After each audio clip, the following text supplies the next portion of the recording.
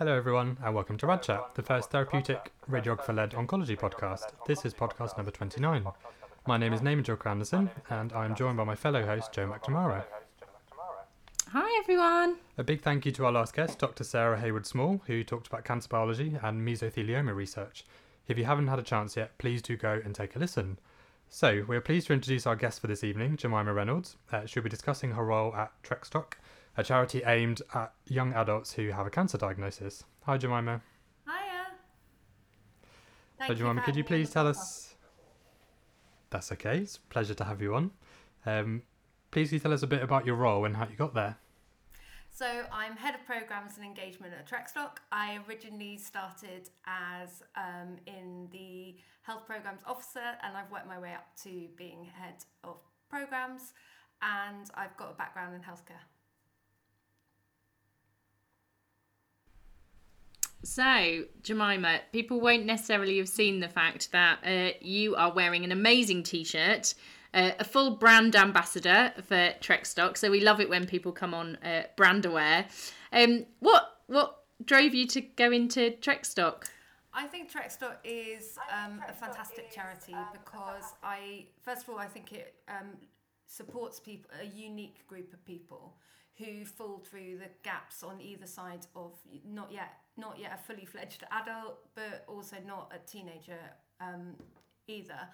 I also think it's a really cool charity. I think it recognises that cancer patients are so much more than a diagnosis, and it has a vibe that I think lots of other charities don't. So in the past, we've worked with some really cool people, such as One Direction, and have worked some great ambassadors in the past as well. So it's got a kind of young vibe about it as well. I like the terminology you've used as well. So cool, vibe, that's very of that generation, isn't it? Or my generation, if you want. Yeah. I was going to say, you're not that old, Naaman. I have to remember when I'm around you, Joe. Yeah, I'm the old one. I'm not hip or cool or anything. I mean, anymore. I'm nearly falling out of the TrekStock age range of 20 to 40, so nearly out this year. No. So can you tell us a little bit about what TrekStock is? Because you've mentioned that it is obviously geared more around younger people, and I was doing some research on the website, and it claims that obviously there's 34 young adults in their 20s and 30s diagnosed with cancer every day, which is a shocking statistic. But I think it is an underrepresented group in terms of the fact that, you know, typically when people think of cancer patients, they think of older people. Yes, I mean, we hear that a lot, and even people in our community say that they even hear that from other people who have cancer themselves, who say, oh, you're too young to get cancer. It is sadly, as I'm sure you guys know, it's on the increase in 20 and 30-year-olds, and it is such a unique time and stage of your life to get cancer, at a time when when things are just getting going and it all stops. So I think they need tailored support and unique support that meets those unique needs that they have, which are different to, as you said, the older generation who have more financial security, that they might have more of a support network in terms of family and children, and also in terms of the needs that are just different in terms of the things that you want to do in your 20s and 30s are different when you get to 70, 80. And you have some fantastic ambassadors as well, don't you, who are quite open about their experiences? Yes, we have an amazing group of 18 young adult ambassadors from all different types of cancer and all different stages. So, and also people who are living with incurable yet treatable cancer. And I think it's really important to recognise that everyone talks a lot about post-treatment, but there are a group of people that need to be supported who are living with treatment for the rest of their lives, and we're really passionate about working with that group of people as well, and also those people who had childhood diagnosis of cancer and the effects live on way past treatment ending in your 20s and 30s, and they start to come out, what's it like to not be able to have children in your 20s and 30s because of your cancer diagnosis when you're a child as well. And that's quite a key point as well, isn't it? I think we're a lot better at diagnosing disease or cancer, and people are living a lot longer as well with as you said, either incurable but treatable, or they're living, well with and beyond cancer. And it's, there is a lot of things to consider, especially in that kind of age group.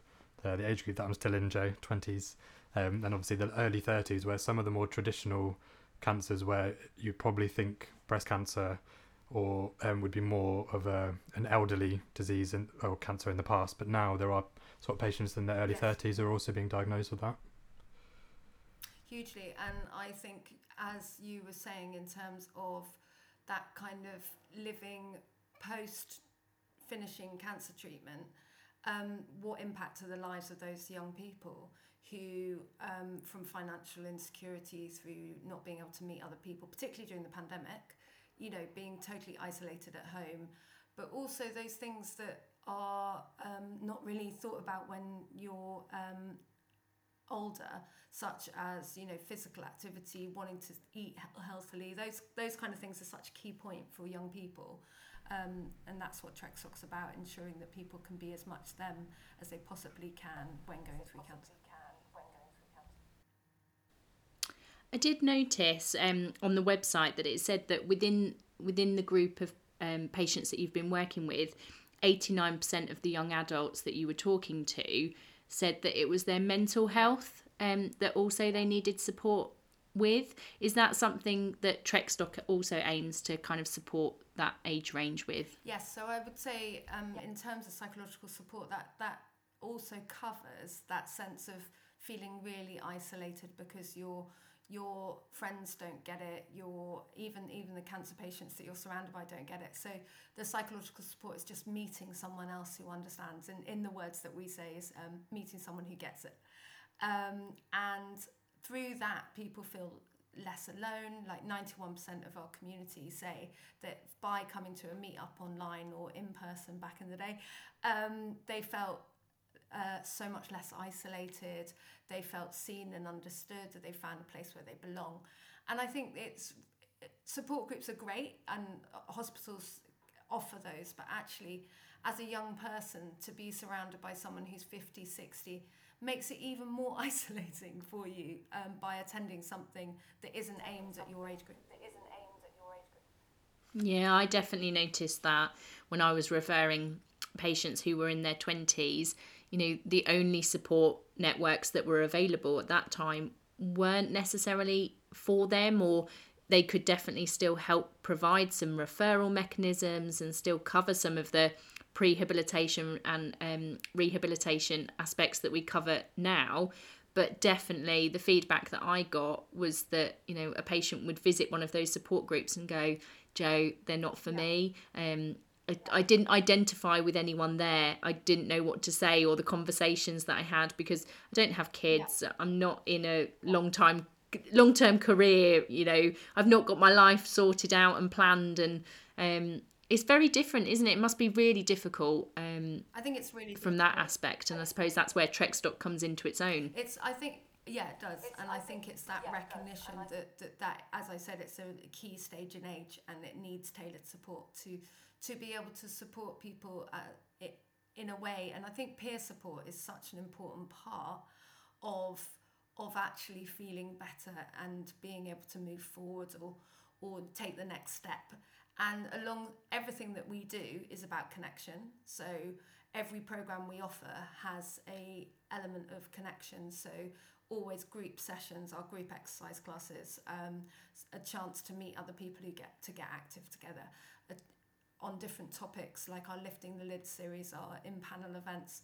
We had like 80 young people before the pandemic talking about menopause, and we had 6 people on the panel, and afterwards everyone just chatting about it. And, there's nothing better than standing in a room and seeing the power of peer support that TrekStoc offers, and a sense of lifeline and a sense of being seen and heard. I love that part of my job, just kind of standing back and watching someone who's never met anyone before, who's got cancer and is the same age, meeting someone for the first time.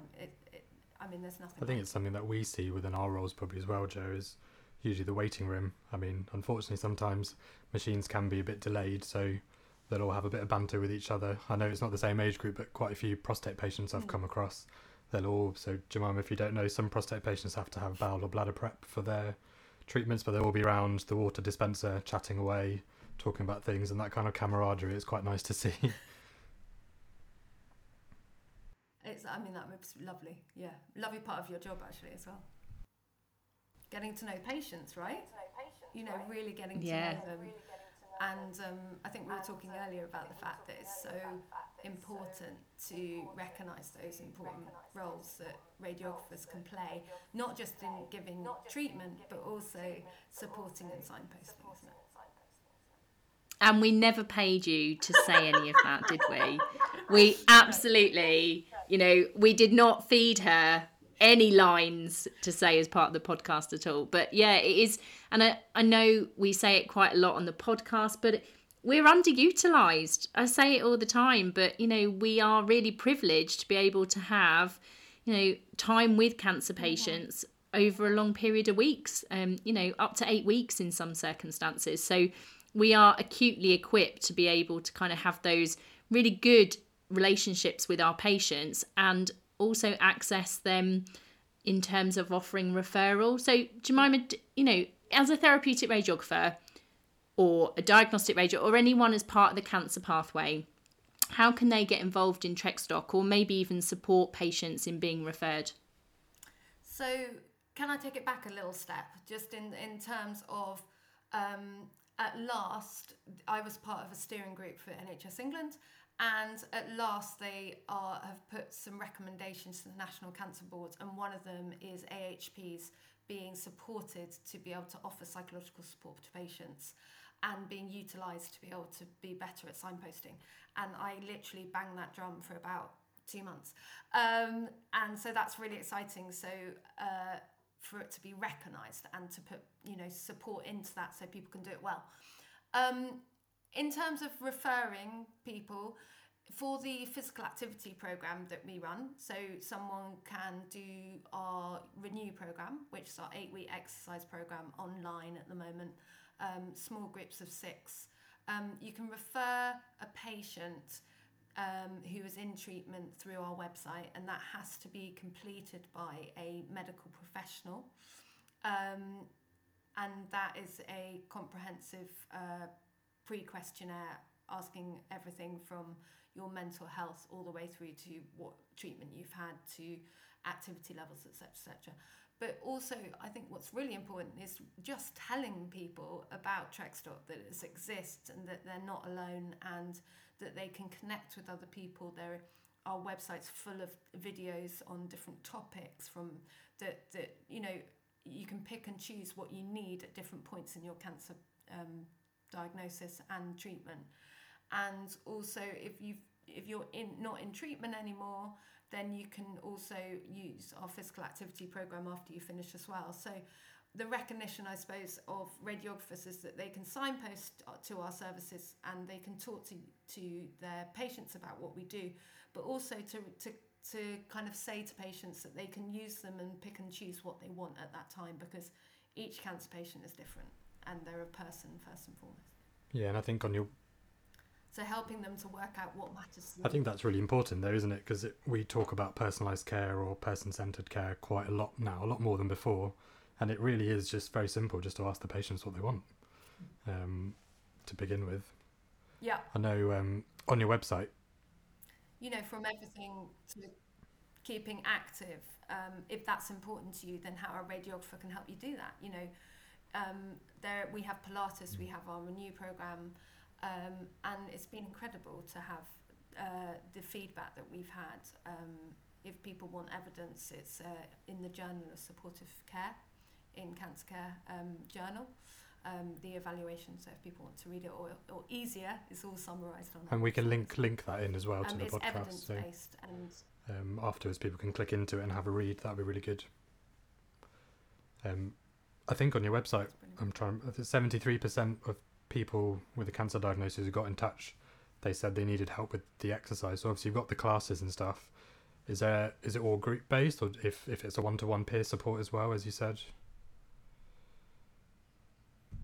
So it's group based, but if they've got really complex needs, and we do offer one-to-one. We do a 6-week one-to-one for patients that are very complex and we feel that aren't right to exercise in a group. But to give a kind of safety element, we triage every patient who fills out a pre-questionnaire and referral.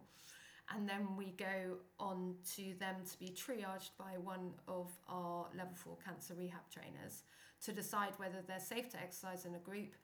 And then he groups them in terms of similar activity levels and where possible similar diagnosis and similar stage of treatment.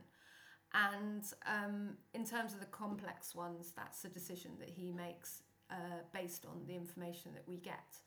But I think someone who goes through the one-to-one, it's great, but I think the ability to be able to connect with other people when doing exercise, and it's real motivation. We find that like lots of people say that the reason that they want to do the class is the opportunity to connect with someone else at the same time as getting active. And I think that is just such an important part of, I don't know about you, but I find getting active with a friend and going out and doing a run is far more fun than to do it on my own. And we found that as well during the pandemic, how important it was for people's mental health, fatigue levels, but severity of symptoms, but really about mental health during that time when deep isolation was happening.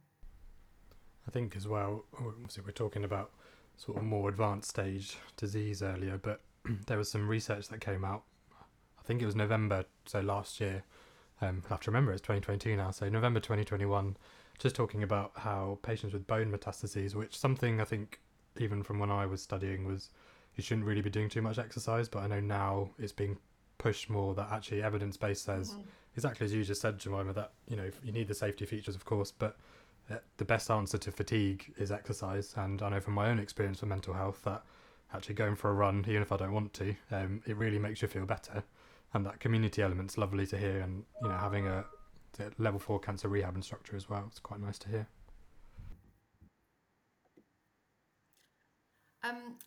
It's one of our young adult ambassadors has bone metastatic breast cancer and has problems with her spine, and she uses a cross trainer and she does yoga, and she says it's so important to stabilize her spine, like to keep her core strong means that she is keeping her spine in the places where it is not as strong.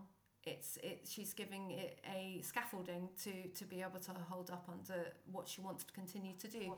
And I think there is so much misconception, and it's wonderful to hear that that it combats fatigue. But there is still a lack, sorry I'm banging on here, but a lack of understanding of healthcare professionals in cancer that exercise actually reduces fatigue. It improves everything from sleep, mental health, severity of symptoms, reduces recurrence in 50% in, I think it's 3 types of cancer now. No longer is there the view that you should sit and not do anything. And I think that message, sorry I am getting very passionate here, but that message needs to get out there. Like staying sedentary when you are going through cancer, not only is it bad for your mental health, but it's also really bad for other risk factors as well.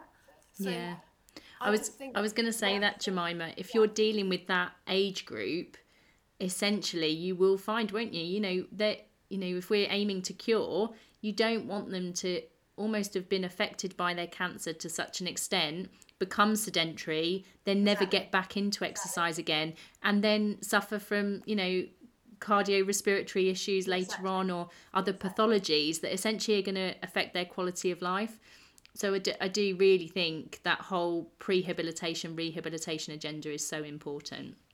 I mean, the prehab is something that we offer as well, someone who needs to get fit pre-surgery, but also that sense of there's more and more research. I was at a conference the other day which talked about, the cardiac cardiotoxicity from chemo, and the fact that one of the key things to help that and help cardiac function is to exercise, is to improve the ventricular function through exercise. And it's a multi-focused way of supporting someone with cancer, and it should be often from the point of diagnosis. And radiographers can do that. The fact that radiotherapy causes fatigue, right? I'm not an expert. I'm asking you guys. It causes fatigue. It causes skin changes, body image changes, and all of those can be helped with exercise. And to be able to use those people who are talking to people like you and your teams, to be able to talk to people about exercise and saying it is possible, you can do it. Every patient should be told that, and should be told that it can help them, and that there is support out there. And I just feel people feel debilitated by the effects that radiotherapy brings to their lives, and then they stop, and they feel exhausted. But actually, if a message is like, yes, you'll feel fatigued, but what you can do to combat it is X, Y, and Z. Pacing works, exercising works. Using your teams more. They've got. I think it's a theme that we've both Joe and I have spoken about quite a lot with a few previous guests and sort of patients who've shared their stories. So about making every conversation count, basically. So I mean, for people listening, if you know about radiotherapy, if you don't, you have quite a long maze to get into the radiotherapy room. I remember when I was on the treatment floor, that would be the time not just to ask the patient how they are, but what are you doing to help? Is there something on your mind?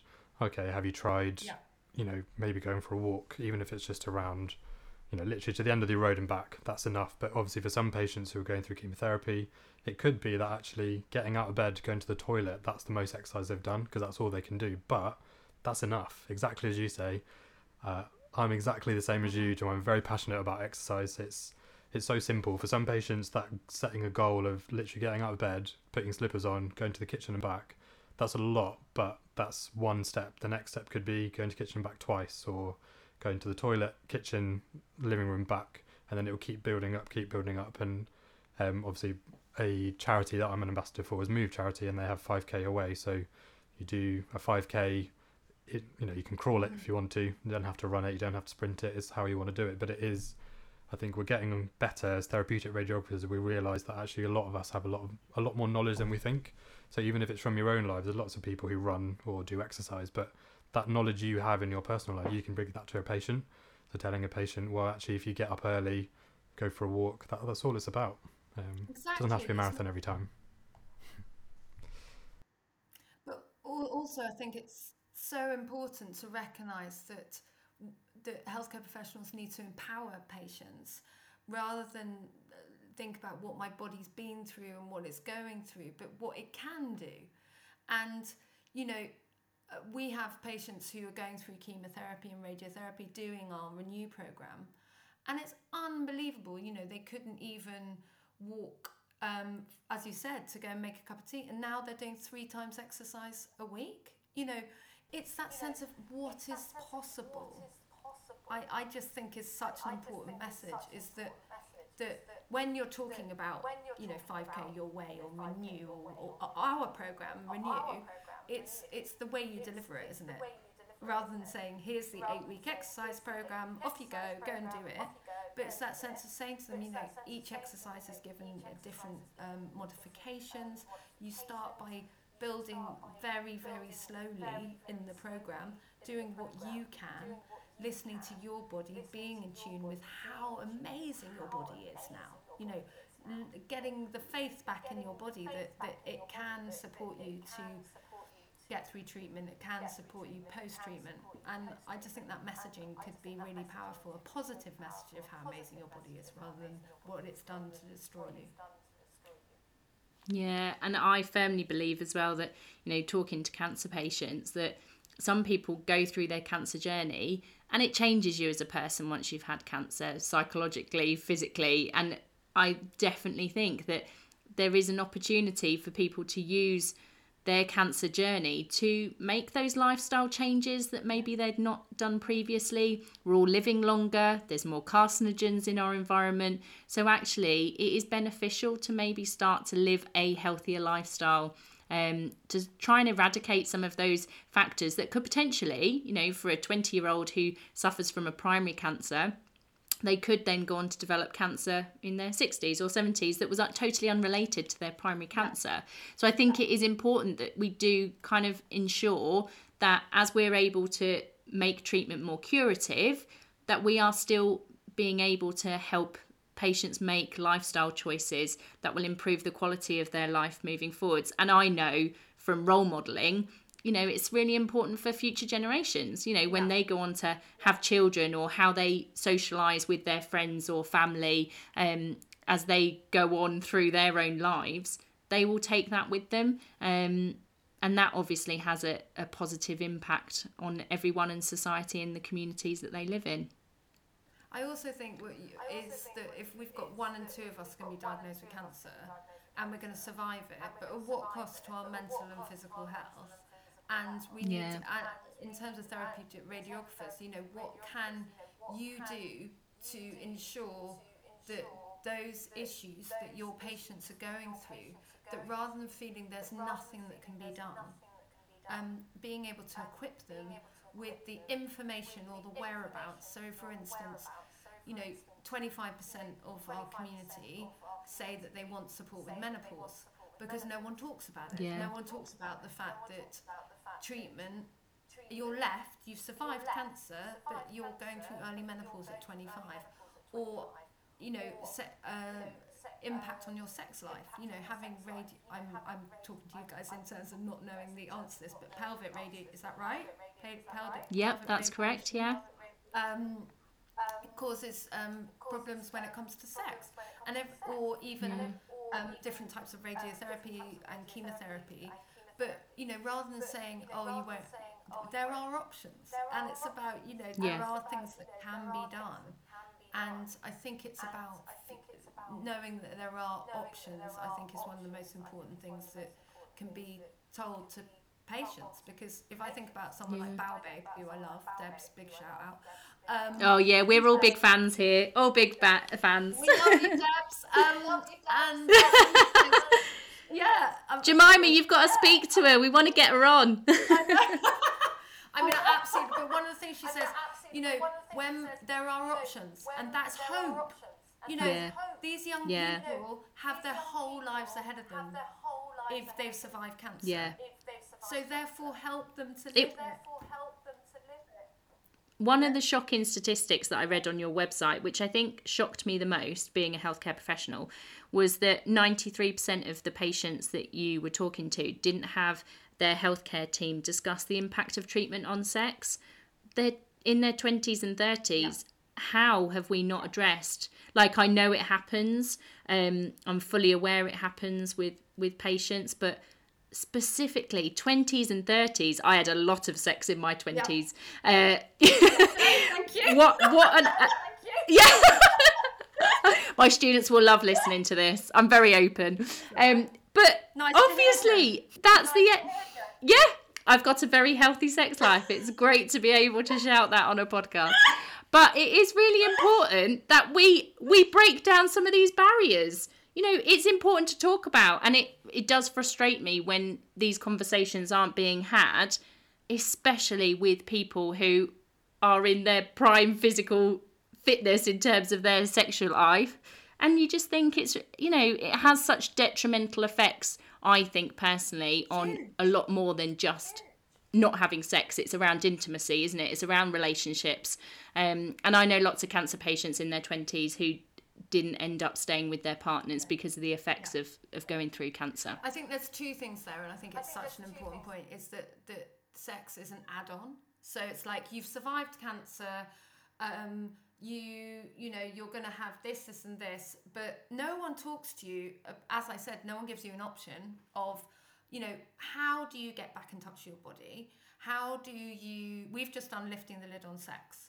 which is available on YouTube channel, which is basically, communication. It's about learning to have those difficult conversations with your partner, or lube. Let's just talk lube, actually that can vaginal estrogen, lube, and communication. Jemima, Liz bangs on about the Liz O'Riordan. She came on the podcast. She said we should offer lube out to all our patients. I mean, I actually would agree. I would agree with this. Actually, that could transform lives. That actually, the fact that people can continue to have sex in a way and be able to have difficult conversations. I think healthcare professionals, having been one myself, there is a lack of time, lack of education, but also, let's just be honest, people are embarrassed. It's a taboo. Sex is still a taboo in our society, so therefore, if the patient doesn't bring it up, then I'm not going to talk about it, am I? I'm not going to talk about it. It shouldn't be on it. The onus shouldn't be on a patient to bring up something. It should be a healthcare professional sees sex as an important part of life, and therefore it should be talked about in a way that's just kind of natural. Like, I think people want to have the option. It does, don't they? and I think it's coming to the point now. I think we've talked about this in quite a few podcasts, that with anything around all this health education, if you want, whether it's around sex or diet or exercise, that I don't like the excuse of not having enough time. That's fine, but I don't think it's always fair, because as you said earlier, John, it's about signposting. So just because you're a student, you're a newly qualified healthcare professional, you might not know enough about it. You might feel uncomfortable, but it's also okay to be honest with the patient and say, look, I'm really sorry, I don't know enough about this, but I actually do know somewhere I can signpost you to. Yeah. So obviously knowing that you've got your the sex and cancer and intimacy stuff on YouTube, for example, that's something really good to point towards. Or we've had Samantha Evans on, who likes to call herself the lube queen, as you've already talked about lube. So yeah, very honest, very amazing person, but exactly as she's also pointed out and you've pointed out, it is, you can signpost on that's nothing. You're not being a worse healthcare professional because you don't know enough. Sometimes you don't know everything. It is about signposting on. Yeah. And if you feel embarrassed, that's okay. Maybe be embarrassed together with the patient, and that's absolutely fine. But at least go there. Sorry, excuse the pun. But at least bring it up. You just brought up nutrition, and it's something that I'm really passionate about in terms of radiotherapy. How does it affect your digestion? Does it affect your can it affect the way you're... Depends on the treatment site. To some sites you wouldn't feel it. So if it's anywhere near the food pipe or the esophagus, sometimes that can happen, or some of the abdominal structures, some of the pelvic radiotherapies as well, they can. Doesn't always happen. Usually some of the nausea is actually in conjunction with another therapy. So if they're having, for example, for breast patients, Herceptin injections or chemotherapy obviously at the same time, or it could just be as a result of, so say for head and neck patients, if they're getting secretions, and that can sometimes cause a bit of nausea or lack of saliva. There's loads of different things. As I know, Joe will be very happy to talk about this, as you lecture about this all the time, but it's very specific to a patient. Some patients can fly through some of the toughest treatments with no side effects, but sometimes you don't know why. But sometimes it could be they're following all the advice they give them, or they just don't get nausea. But it's not a specific thing from each radiotherapy treatment.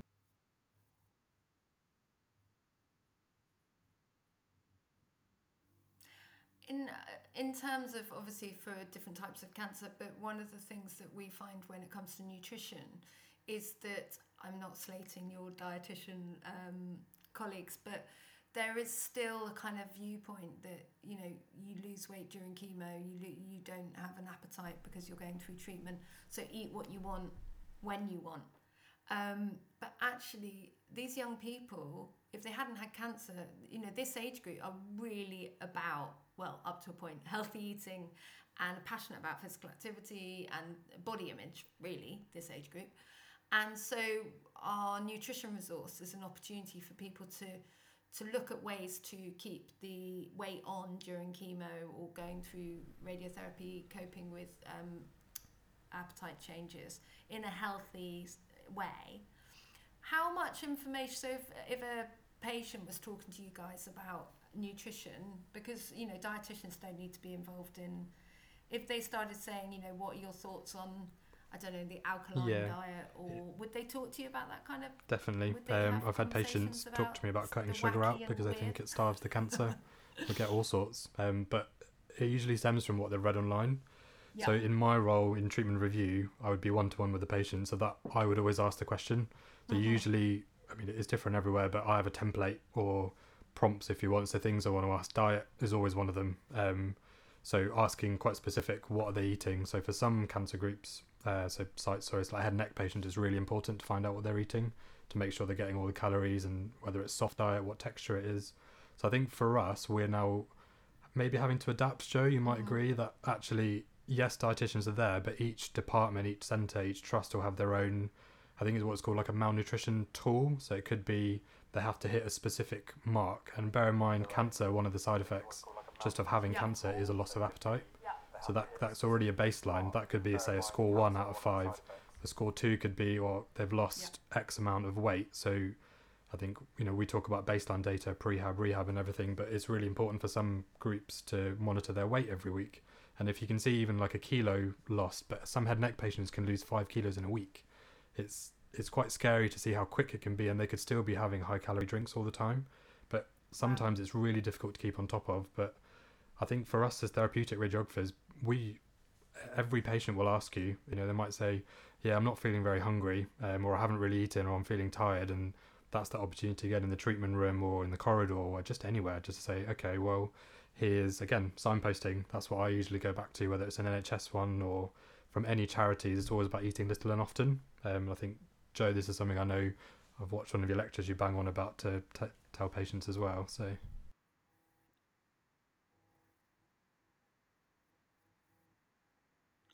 we've got on. Yeah, absolutely. Keep going.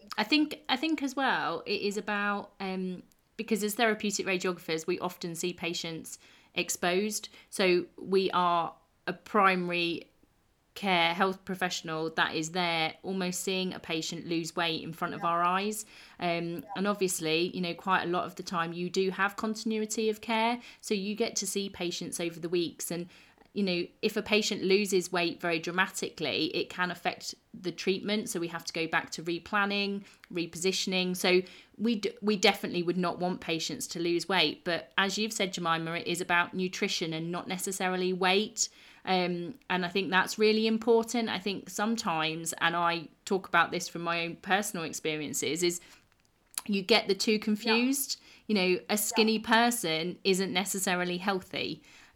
So I think nutrition is absolutely key, and it's great to see that you're kind of addressing that. And again, an opportunity to educate people in their 20s who may never have had that education before getting cancer. I mean, I'm really proud of our booklet because it is giving people the information, not just about, how do you cope with nausea, how do you cope with constipation, diarrhea, but it actually, I don't know if you guys have looked at it, but it basically gives those myths. So it talks about the I can never remember the effect, the sugar why people think that sugar feeds cancer, and explains all the science, where it all comes from, and it rather than saying don't believe that sugar causes cancer, it explains in a very easy way where these myths come from, because they are basically exploiting people's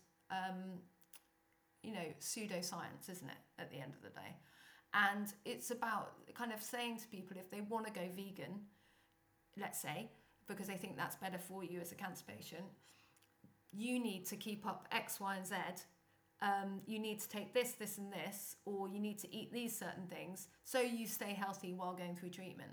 Or we talk about dairy and where all that comes from, the view that it causes breast cancer, it can cause recurrence of breast cancer, or soy. So it basically unpacks the science, and says, 3 people were asked in this trial, or, it basically gives the information that's easy to understand for people to make. What people say to us is it makes informed decisions and makes them realise that actually, as you say, that everything in moderation is what needs to have a balanced diet, to ensure that you're getting the right nutrients, and knowing that supplements aren't necessarily needed unless they're prescribed by a dietitian or your oncologist. So I think it's about having those conversations and making people feel that that you don't dismiss them, but you actually hear them when they're asking those questions about sugar, or because they'll just go and do it anyway. You know, why not have the conversation, explain it to them, rather than having things happen behind closed doors, such as, you know, juicing, etc., etc. Have those conversations, listen to them, and understand why people are asking those. So Jemima, what's next for Trekstock? What's coming up? What other celebrities have you got on to help promote your message?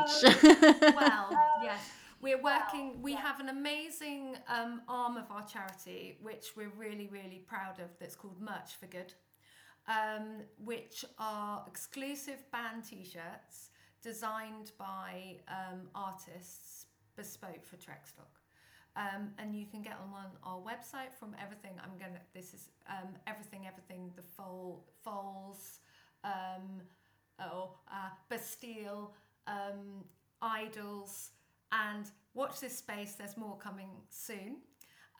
We have the launch of our new menopause program, which is on the 18th of January, which is every week has a different expert come and talk, and an opportunity to connect with other people who understand what it's like to have menopause early. And so it's all about peer support and going on that journey together. And that's got everyone from Anise Mukherjee, Sam Evans, Dr. Caroline Lovett, who's a psychosexual expert, Louise Newson, and Philippa Kay. So that's for 5 weeks, and then we also have our exercise program that is open all the time, so it's just rolling.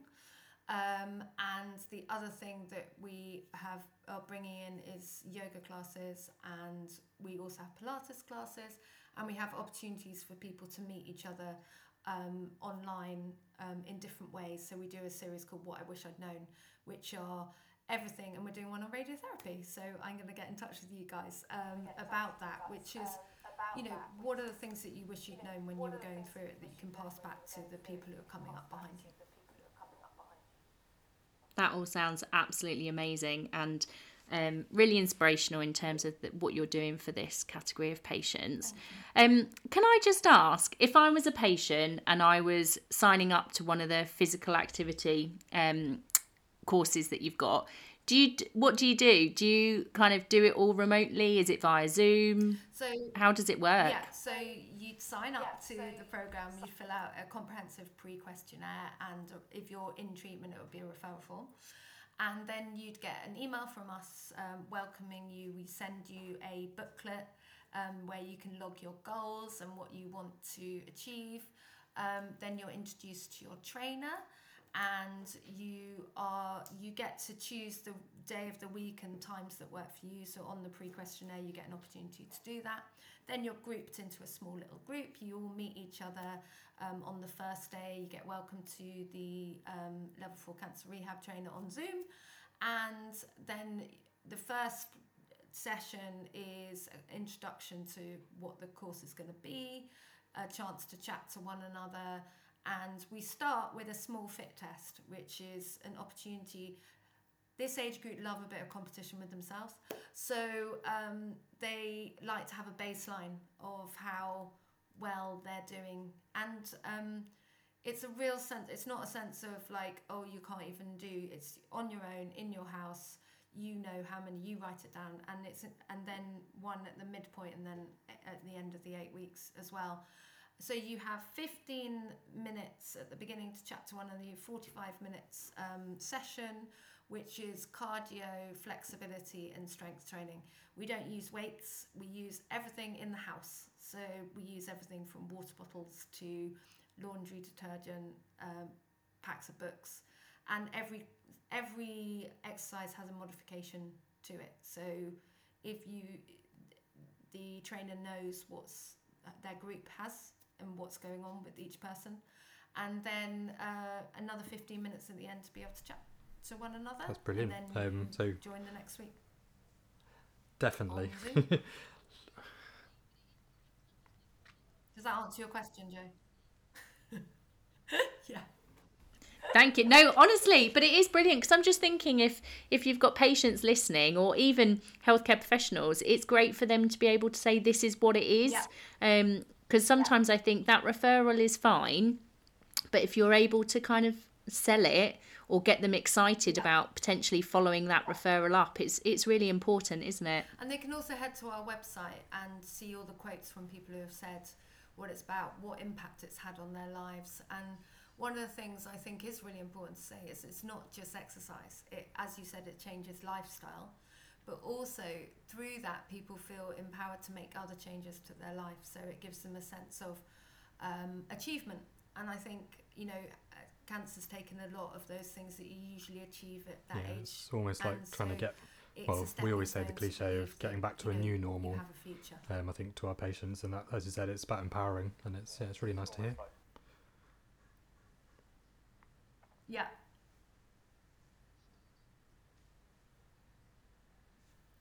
Thank you. We do actually find quite a lot of our students have had cancer previously, and that's what's inspired them to want to give back and go into that career pathway, because they are able to kind of support other patients using their experiences. And I always think that's really powerful. And I know Nicola Lewis, who's on Twitter, she was one of our students, and don't worry, I did ask her before mentioning the name, but she did some amazing work throughout her whole degree programme.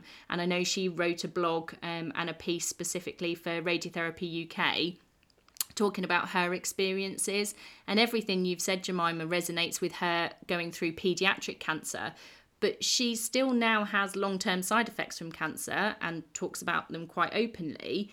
And I think it is really important having that peer support network and charities that you're able to then go back to when you've long since been discharged from your oncology team. And I think what you said is it Nicola? Is that what you said? She, you know, her knowing what it's like to be in the shoes of a patient means that she knows exactly what they actually need, or what are the things that are important to them. And, you know, Liz O'Riordan, as we were talking about, would say that when she was a breast cancer surgeon, she said, oh, it might hurt, or you might experience this. And then she lived it, and she's like, she publicly apologised to her patients because she didn't get it. She didn't get it at all. And I can safely say that I haven't had cancer, so I don't get it. But I work really closely with Young Adult Ambassadors, and the What I Wish I'd Known programme is about not just equipping young people to know what questions to ask their healthcare professionals. It's about saying to healthcare professionals, these are the things that you are missing, that you're not talking to your patients about, and we really want you to do that. These are the things that we really want you to pass back to the patients behind us, so that they have a better experience. And you know, for instance, the podcast Afterthoughts, which is what we sponsor, is all about stories. And we had a healthcare professional just talking the other day about saying that, you know, it's fascinating listening to that, because there are things on there that they take for granted. You know, I remember a patient saying to me that when he was having radiotherapy, that he had to have his balls taped out the way. And he said when the worst bit of that was having the tape ripped off, because he said he now has huge respect for people who, you know, women who have waxing, because no one prepared him for how painful it was each time he had to go through that. And, you know, that's always stuck with me, because, you know, if he could pass that on to another guy, prepare yourself for the tape coming off, you know, like all the radiotherapists can say that. I just think that's gold, isn't it? Those things that healthcare professionals take for granted, I think. Yeah. I think it's cruel that no one told him to shave beforehand. I think whoever did that and just ripped that tape off, Shame on them. No pun intended as well, was that? So, Jemima? you know, all those little nuggets that No patients pun intended keep there to either with the themselves, nuggets. we are trying to make a I've never had a balance. waxing, but What was that? yeah, I've never waxed, but I can imagine how painful that would be. Yes, It's so making me end on cringe. balls and protective. But, Thanks. Joe is an open book anyway. We've learned a lot about you both this evening. Well, Jemima, I know you've And touched on quite welcome a to few, Rad top Chat. tips. So, for example, telling patients you're going to be ripping tape off their balls. Yes. What other things for any patients, healthcare professionals? It's only you, Jemima, we're going to remember for that. Please don't remember Trek Stop for that. What did I just listen to? Put that on our Instagram, that'd be great. Thank you. So, apart from I'll that, take and over. that Joe had a lot of sex in her 20s, what other tips and things have Sorry, you got? what did you just We've had a very open conversation here, so... Apart from that, and that Joe had a lot Yeah. Yeah, so...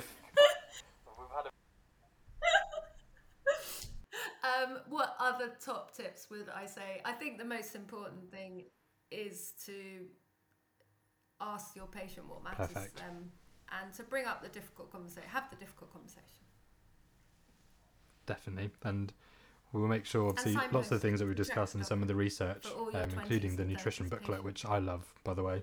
We'll definitely link it with the podcast, so whenever people are listening, they can kind of go into it, and with the CPD points that we'll have, that will help as well for people to reflect. But so yeah,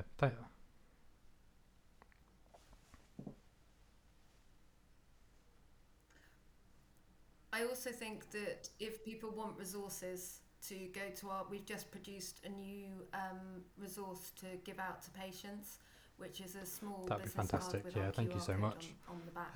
But yeah, So so if thank you to people would everyone like those, for we'll give you a listening to link Rad and Chat you can today. put it on It's been very That'd be insightful and lots of laughs. Learned more and more about Joe every time we chat.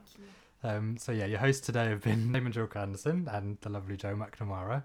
A huge thank you again to our guest Jemima Reynolds. And remember, it wasn't Trexstock, it was her who said, "Don't rip off the tape from your patient's balls." But head over to our YouTube page just to see the live recording of the podcast. And if you're utilising this podcast for CPD purposes, please consider the reflective questions that we posted alongside with the resources and literature that we've discussed. So yeah, so to receive your accredited CPD digital badge, please complete the Google form linked to the podcast. So our next guest to feature will be June Davis, who will be discussing her role at Macmillan, prehabilitation, rehabilitation and personalised care. So thank you everyone for listening and take care.